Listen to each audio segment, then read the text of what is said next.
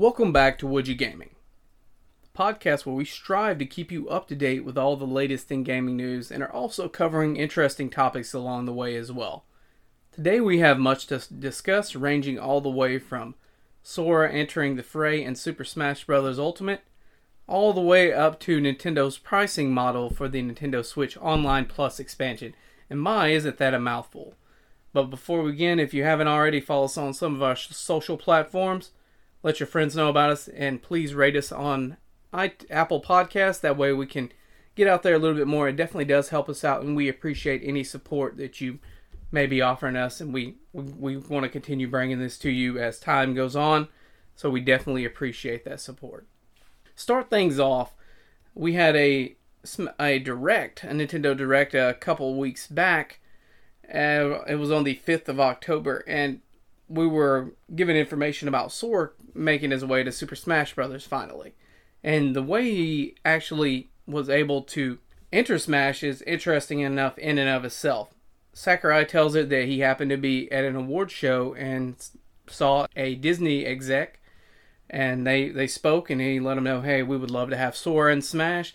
They stated, yeah, we would like that as well. So a long process of talks proceeded after this, and finally everybody's wish has come true. I know Sora has been the request of so many people. I think it was the number one character request in the EU and Asian markets, and the US it was number 2. I don't know who number 1 was. I didn't look back at that. It's good to see that Nintendo was able to make this happen though, and I know it had to be, just from a development standpoint, if you're looking at that, it's got to seem almost insurmountable odds. You've got to not only go through Square Enix, you've got to get Disney on board. And Sakurai even did say that there were many hurdles, there were so many rules in place. These people, they want to protect their IPs and their characters, and you have to, you would feel the same way if you came up with something. You don't want anybody to drag your brand down, tarnish that in any way, shape, or form.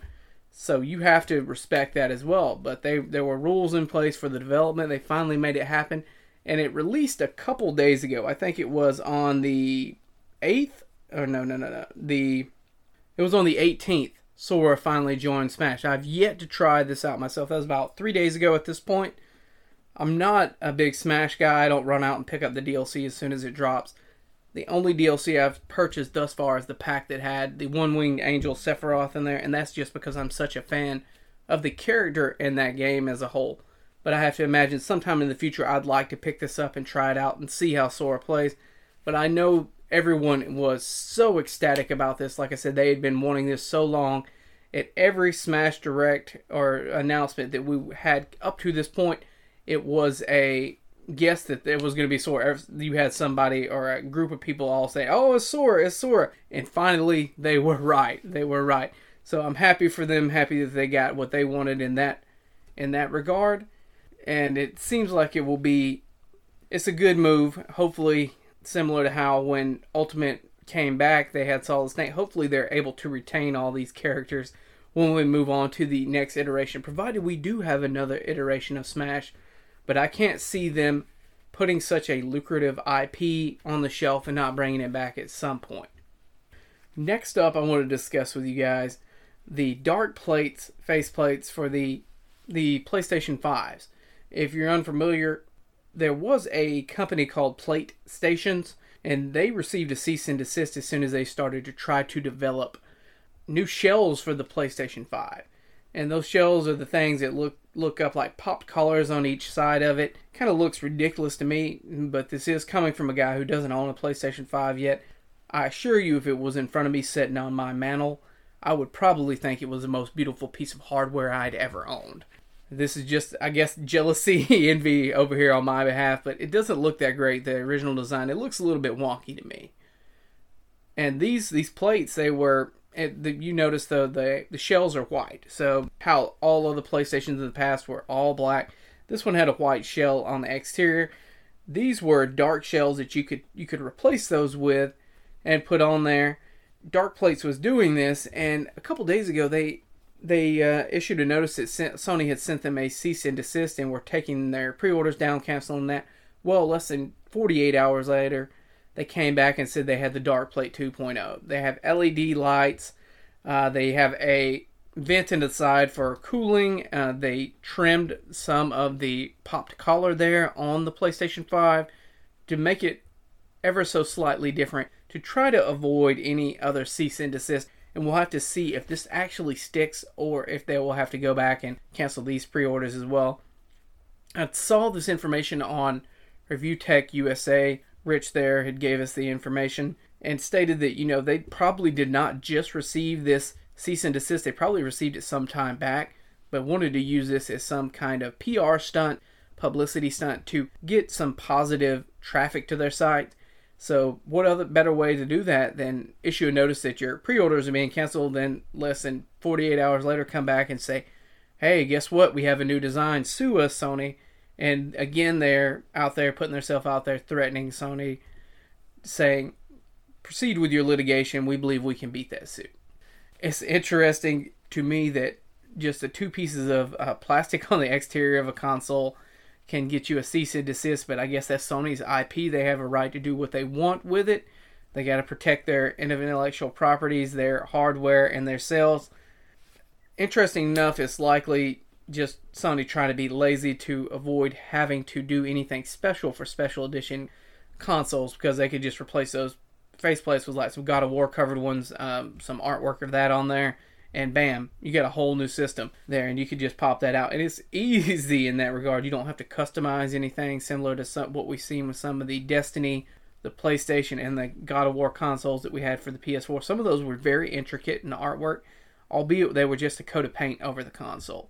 But this seems even easier for Sony to get away from, and less production cost in the long run, I would assume.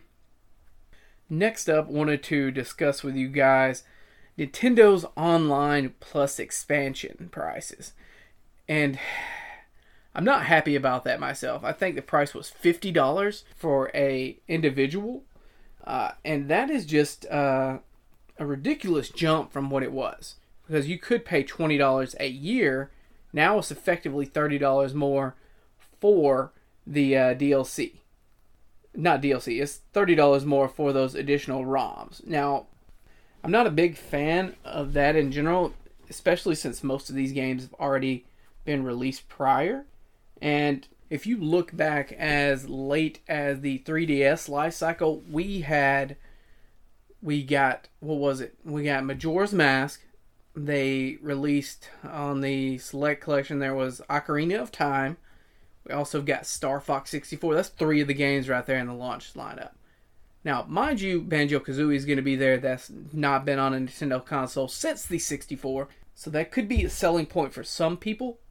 But to me, I never played that growing up. I know some people have such fond memories of that. I didn't even really play much of Ocarina of Time. I didn't own that title for whatever reason. I played the heck out of GoldenEye, and I know that ain't there. So maybe when they get that on board, I'll be all for it.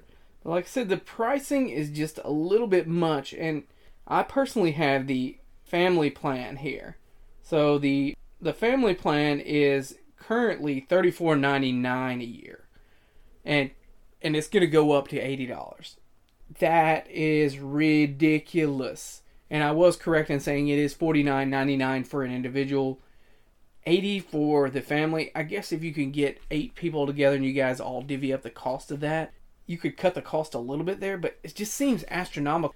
When you jump up that much, if you add $10 to that, and you have the base price for Sony and Microsoft services, both which offer in-game chat functions, they offer messaging functions, and they offer 2, or in this case now 3 games a month that are free to play. I say free to play, but of course you're paying that subscription fee.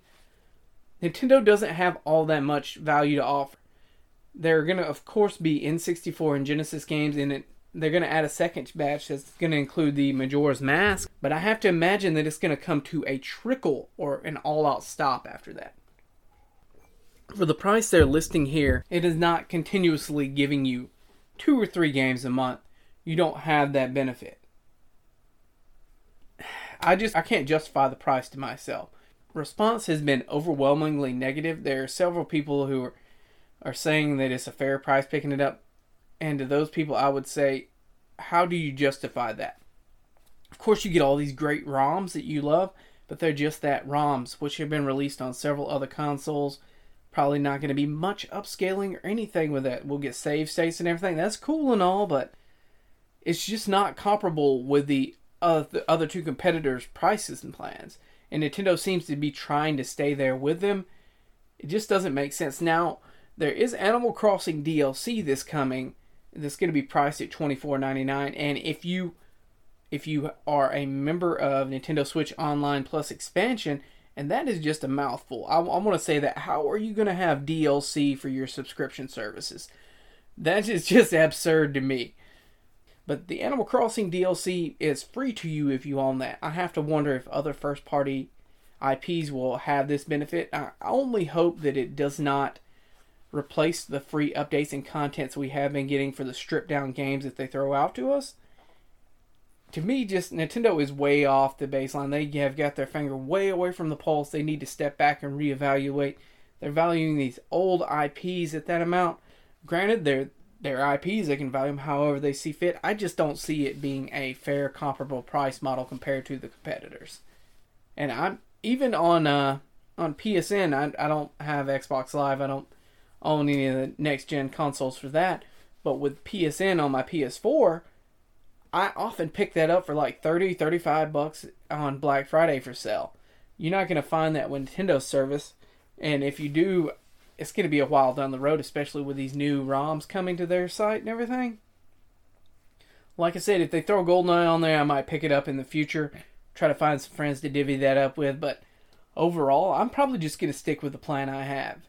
And as far as the Animal Crossing DLC goes, though, I'm not a big fan of Happy Home Designer in general. I'm more of the old school Animal Crossing camp. I might try it out in the future, but it's not something on my radar that I'm just like, you know what, I gotta pick this up day one. I need to pick this up, try this out, and see what this is all about. I've gotten my money's worth out of Animal Crossing at this time, and I still do my little daily. I'm not about all that designing houses and everything. It's meticulous. Takes time. I don't have that kind of patience, to be honest with you. Hopefully they up the value of it in some way, and it is completely possible that they do so. We'll have to see how that goes. Finally, there was a game I saw some information on.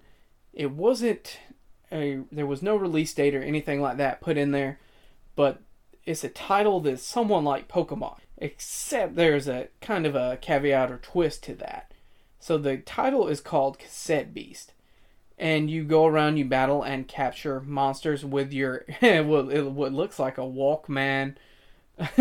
It's interesting that they have such a retro looking device as your capture device. And you'll see them go into battle, they'll hit the button on the Walkman. And the twist here comes in because instead of battling with these monsters, you transform into them. And it seems there's the ability to develop relationships with other characters, other NPCs in the game. That's going to be people in your party, and they would in turn have their own cassette beasts that they're able to turn into, and you can fuse those two for extra transformations. I've not played Nexomon, but I did pick up what was the other title? What was that other one? Monster Sanctuary. I'm not opposed to Pokemon clones or games taking inspiration from that, as long as they have their own twist and they have their own gameplay loops that are interesting. This is something that I'm going to try to pick up when it comes out because it looks like an interesting game to me, and it is coming to Switch. But anyway, this has been Chris here with Would You Gaming. Like I said, if you haven't already, give us a like, give us a follow on our social platforms, rate us on iTunes, Apple Podcast, and thank you for tuning in yet again.